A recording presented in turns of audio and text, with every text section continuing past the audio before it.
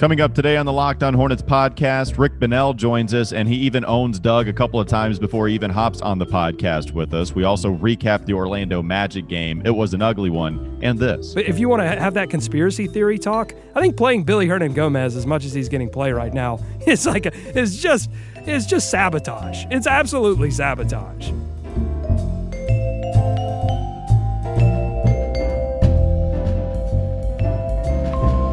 You are Locked On Hornets, part of the Locked On Podcast Network. Your team every day. In a minute, cuz we live.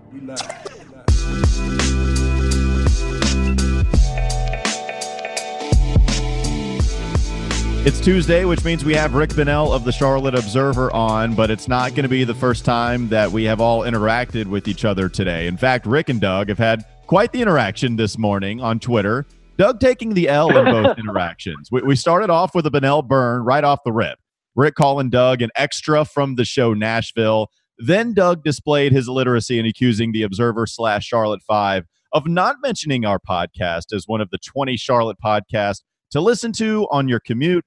And yet, in fact, it was one of the only 2 sports podcasts listed. Rick, I would like to apologize on behalf of my co-host, Doug.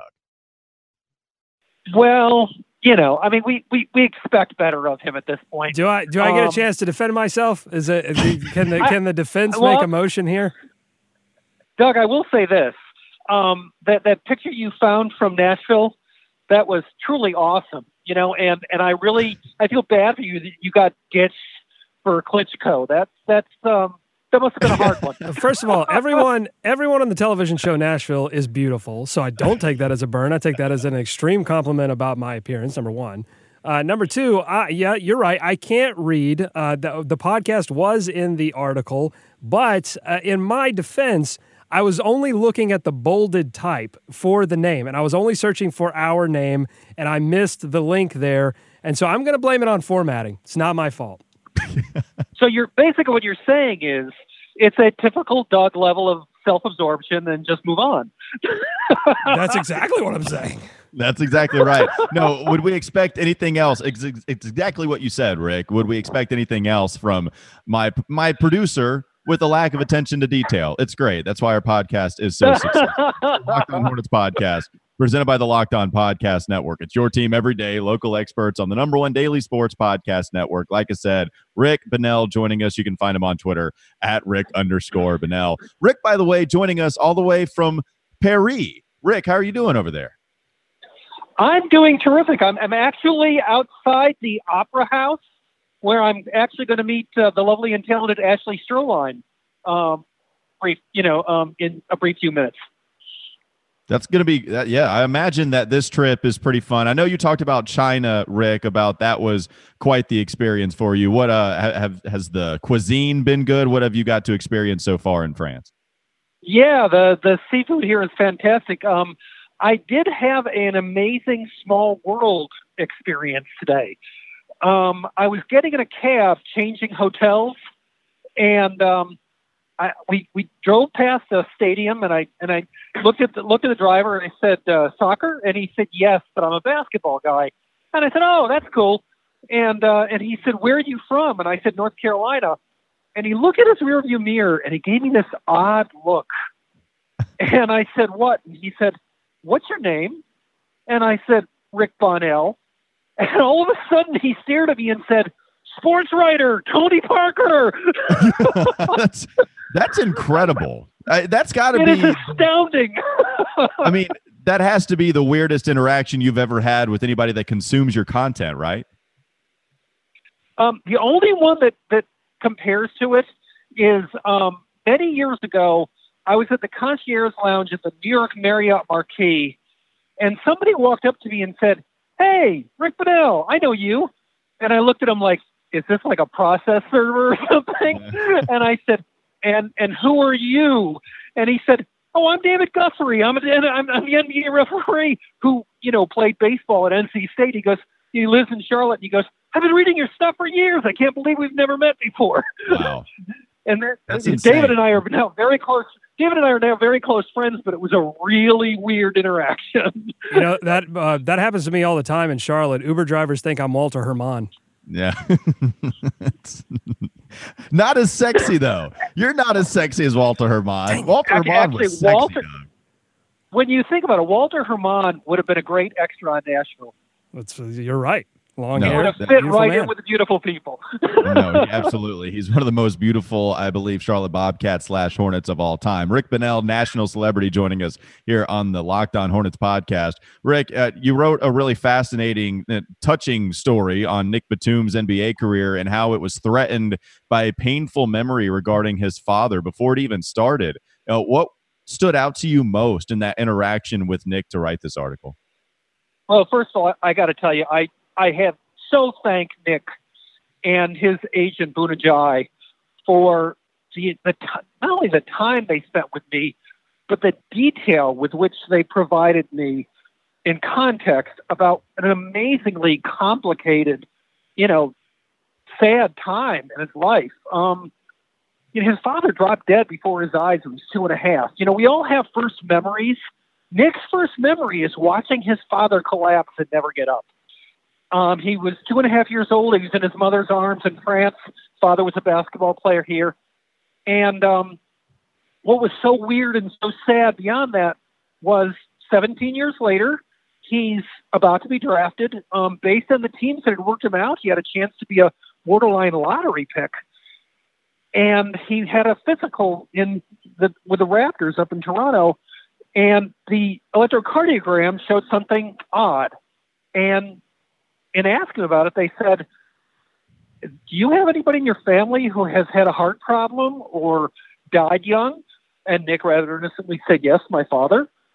And that set off bells all over the NBA, to a point that Nick was seriously in danger of not getting drafted at all in 2008.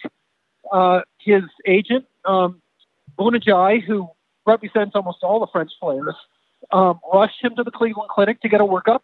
And here's where it gets really odd. When the doctor at the Cleveland Clinic said, I don't see anything about your physical that would concern me, but tell me what happened. Tell me how your father died. And Nick said, I don't know. And they discovered that he never had an autopsy and there was never a cause of death. And so they had to go track down the doctor that pronounced him dead 17 years ago. The man had retired and moved to Africa. Well, in what struck me as an incredibly ghastly experience, Nick, a couple of days before the draft, had to sit in on a conference call where those two doctors speculated on what happened. Nick got through all that. And R.C. Buford from the Spurs got him a second opinion with a doctor in San Antonio, and it got to a point where the Spurs basically told him, if you get to our pick, we're taking you. And apparently word of that got around to the Trailblazers, who traded for the pick right before the Spurs with the Rockets, and that's how Nick ended up in Portland. Rick, I don't want to give too much away that you wrote in the article, but is that something that Nick still thinks about? Does he ever play in fear of that? Is that something that still is in his mind? Nick was convinced that he wasn't going to make it to 30 because that's when his father died. And it really came to a head when his then infant son and his wife were at the Olympics in 2016. And we're in the stands, and Nick looked up at them and flashed back to that experience, and just, for a few minutes, really freaked out about it. He had a long talk with his family. He turned 31 2 months ago, and his mom said to him, "Look, you made it. You're going to be fine." And Nick gave me this wonderful quote that's at the end of the story that said, "I've made peace. It's over." We've got more from Rick Bonnell coming up, but whether it's sports, work, or just getting through your day, we all know that physical fitness is important. But if you want to stay on top of your game, you have to take care of your mental fitness as well. That's why you need Calm. Calm is the #1 app for sleep and meditation, and they've teamed up with LeBron James to help you train your mind. LeBron and Calm know that your mind is like any other muscle in your body, and Calm can help you train your brain so that you sleep better, have less stress, and perform at your best. For LeBron, sleep is an important part of his mental fitness routine.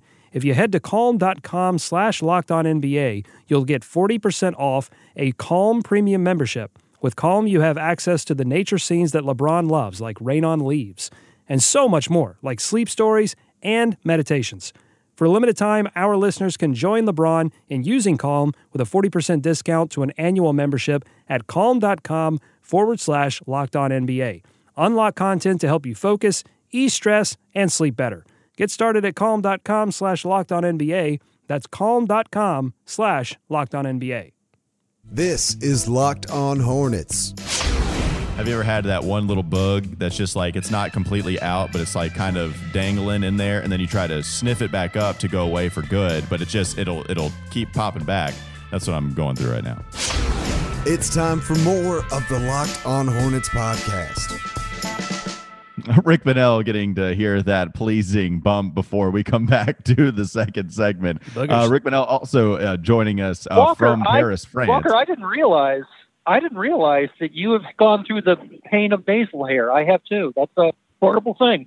Oh man, I'm getting older, Rick. I didn't realize that. And he's so deep and reflective about it. Yeah, I am. I absolutely am deep and reflective about it. Rick, when we look at the Charlotte Hornets, let's go ahead and change that subject. When we look at the Charlotte Hornets last night, Rick, they lost to the Orlando Magic, to Steve Clifford's team, the Orlando Magic. First, let's start with Terry Rozier. I saw Doug tweet about it, that it was the worst game that he had seen him play defensively, and you look offensively, he certainly wasn't very good. I completely agree with Doug. What did you think about Terry Rozier's performance last night? Where did it rank in some of the bad performances this season? Well, you know that I think that Terry hasn't got enough credit for his adaptability, so I'm a big fan of his. But he was pretty awful last night. I watched the game on my phone over here, and I'm sure Terry would be the first person to say that was a major, major stinker. But he wasn't particularly alone in that regard. Cody Zeller was minus 23 last night. And while y'all know that I'm really reluctant to make too much out of plus minus in short doses, that's not good, guys.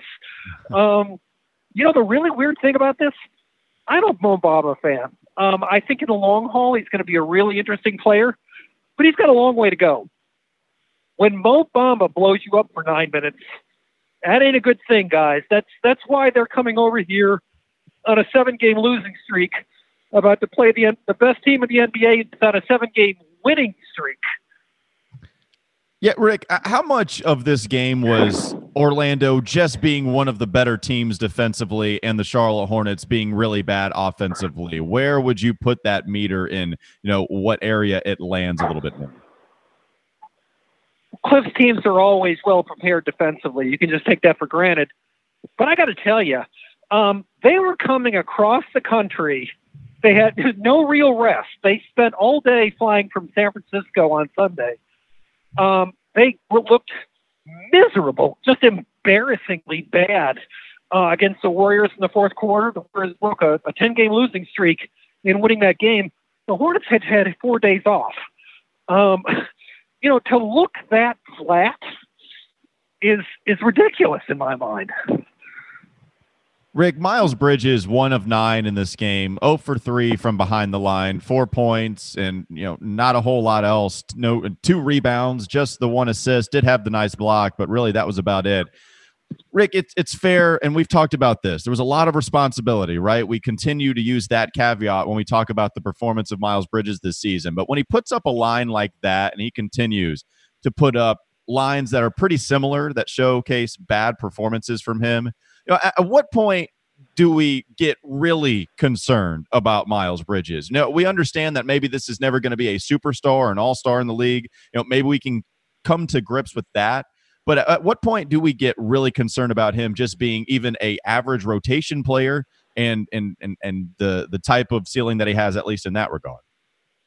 Would you agree with me? And I know this is something we've discussed before, that it's that if it's a matter of P.J. Washington or Miles Bridges in the long haul, it's going to be difficult for anybody to justify Bridges over Washington. And I just think he's miscast as a small forward.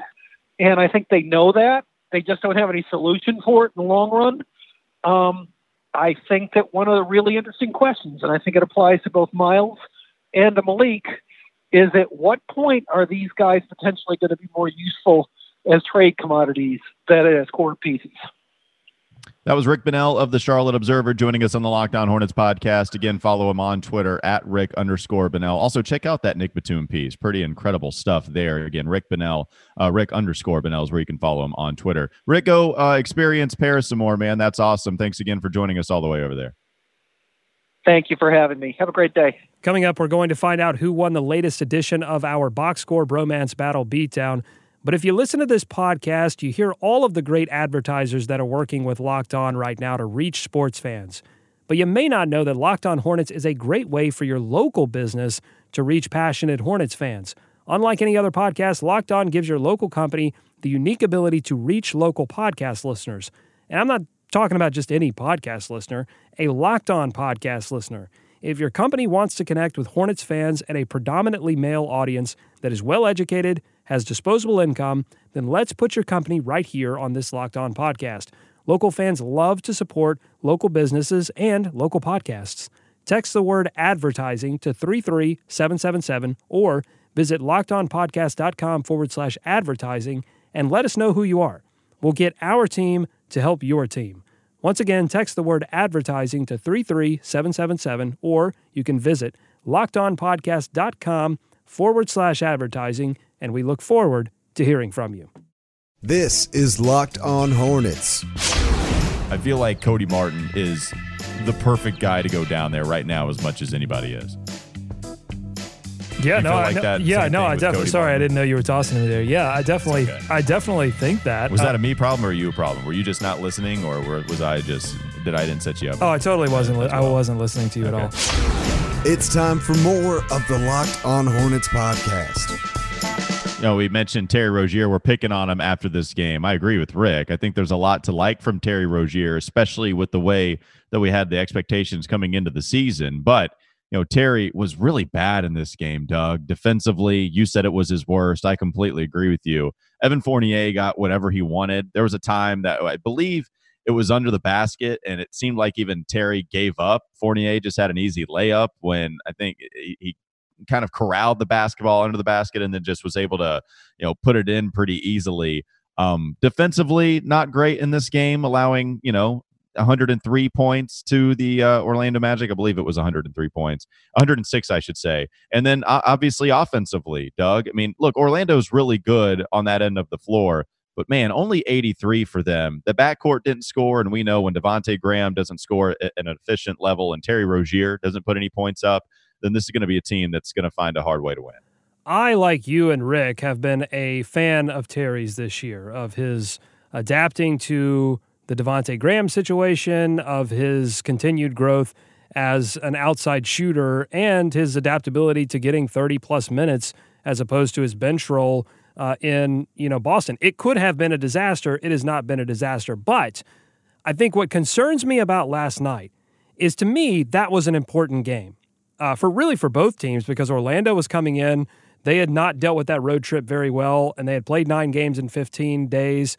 The Hornets needed a win desperately. This felt like an opportunity for leaders on this team to step up, and I count Rozier as one of the people that should be leading this team to victories. And I felt like he failed in that regard. And by the way, I'm not the only one thinking that. Like, Borrego has talked in practice about how he's looking to Rozier for more leadership in terms of vocally on the court, moving players around, saying, hey, you need to be here, you need to do this. That's important for a young team. I think he failed in that regard, both in his actions and in his ability to corral the rest of the team. Also, what's concerning, and this has been a season-wide trend, is how difficult it's been for Rozier to play offensively without Devontae Graham on the floor.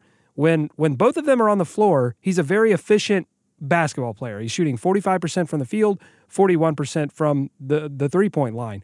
But when Graham goes away, he becomes more of a distributor, which you would expect, but his efficiency drops down to 37% from the field and 36% from three.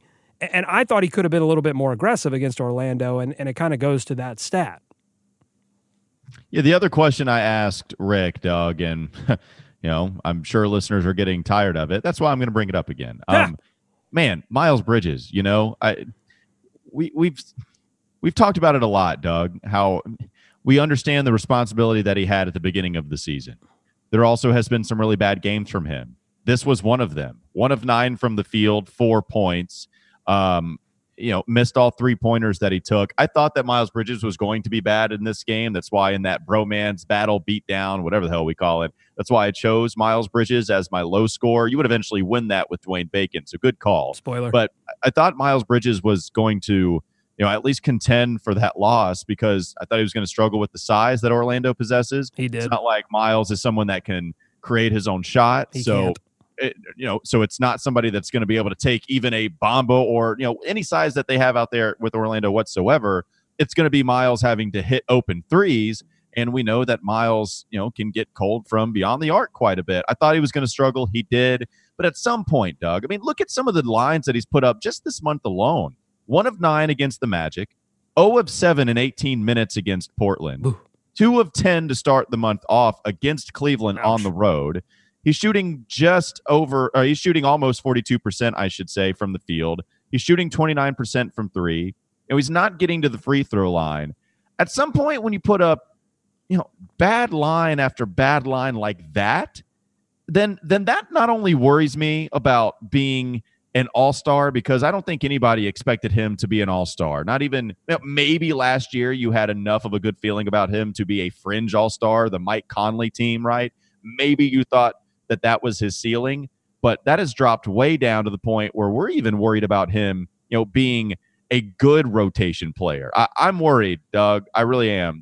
We're at the midway point in the season, and he's put up some really bad lines this year. I've been most surprised this year with how easy it is for P.J. Washington to get to the rim and get clean looks versus how difficult it's been for Miles Bridges. And when you hear me say on this show, I don't know what Miles Bridges does well offensively, please someone tell me.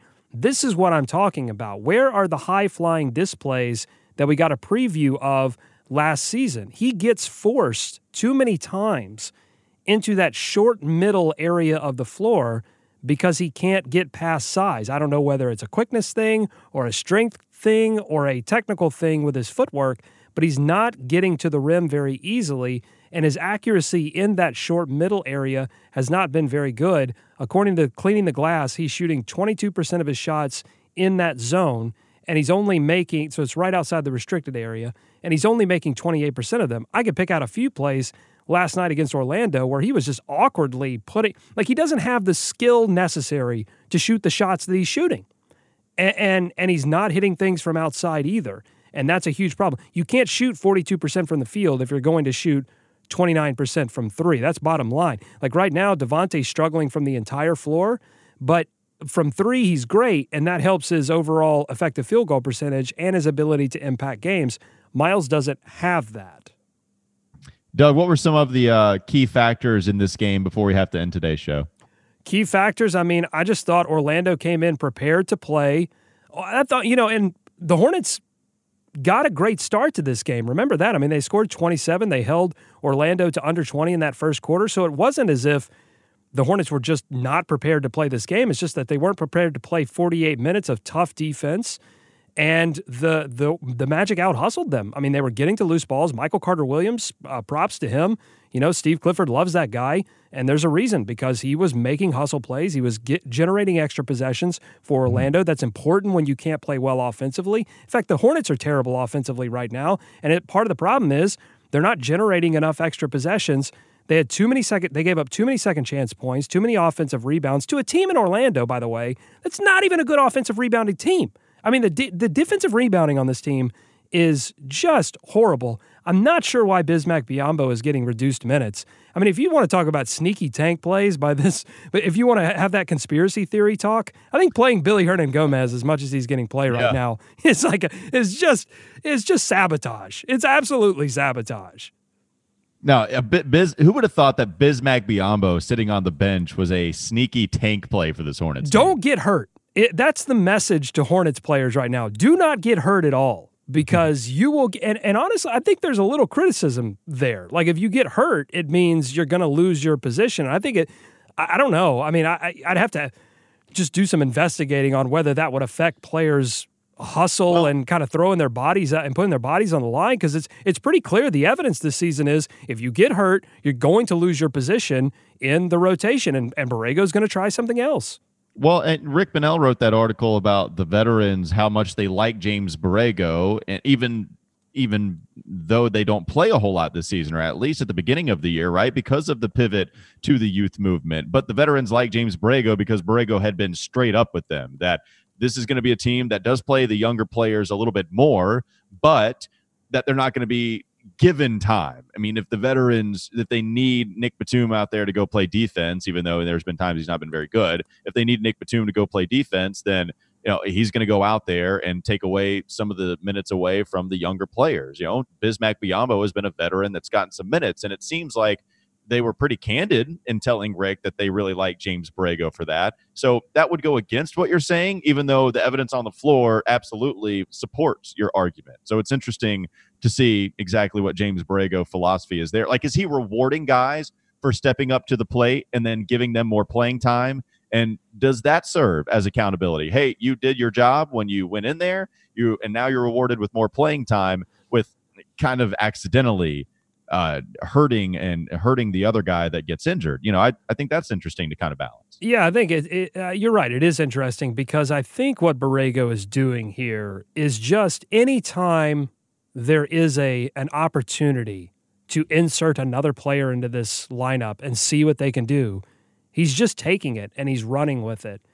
And I think we'll see Bismack Biyombo back to his regular rotation role pretty soon. If things continue like they're going, because again, it's one thing to lose basketball games because the Hornets are in a rebuild mode right now. Hopefully they don't trade for Andre Drummond or DeMar DeRozan or something like that and jerk the wheel. They're in a long-term rebuild mode, and so you're going to lose games. But how many games are you going to lose in a row? What's the morale going to be? Are you learning how to win eventually, or are you just losing game after game, playing miserable offense and miserable defense? That's the question that the Hornets have to figure out when they get back from France, because I think they're going to get smoked against the Bucks. All right, so Doug won both of the box score bromance battle beatdown numbers yesterday. Doug went with PJ as his high score, Dwayne Bacon as his low score. I went with Terry Rozier as my high score, ouch, and Miles as my low score. PJ would score 23 points to Terry Rozier's 10. Dwayne Bacon would score 6 points compared to Miles Bridges' 7. And those are box score points, by the way. So points, rebounds, steals, assists, blocks, minus turnovers. Right. So Doug wins 2-0. Now he takes the lead 3-1 overall on the season. The actual high last night was a tie between Malik Monk and PJ Washington with 23 points in our silly made-up game. And the actual low was Cody Martin, who had 4. Bismack and Dwayne Bacon, they had 6. So they both tie for second to worst in that category. All right, thanks for listening. Can I say one thing real quick? Sure. Cody Martin and Biz, yes, they did have low box score points, but I actually think they tried to make an impact on this game. Biz, with his physicality and defense, tried to help turn things around in the third quarter. Cody Martin also made a few good plays, just didn't get enough minutes to really make an impact offensively in this game. It's funny because I completely agree with you. It's just the sheer substance of that sentence. I think they tried to make an impact on this game. I hope everybody does. That's I hear you. I hope everybody. I mean, that's not a given with this team right now. They're mired in some really terrible basketball right now, and I think that's why the onus is really on Terry Rozier and Devontae Graham and others on this team to really kind of pull everyone together and say, okay, enough's enough. We can't lose 15 games in a row. No, and just like Cody Martin, Doug, I thought you really tried to give an effort on this podcast today. Thanks for listening, and remember, you can subscribe to this show on Apple Podcasts, Google Podcasts, and Spotify. Follow us on Twitter @LockedOnHornets. We'll talk to you tomorrow. It's a Nashville effort.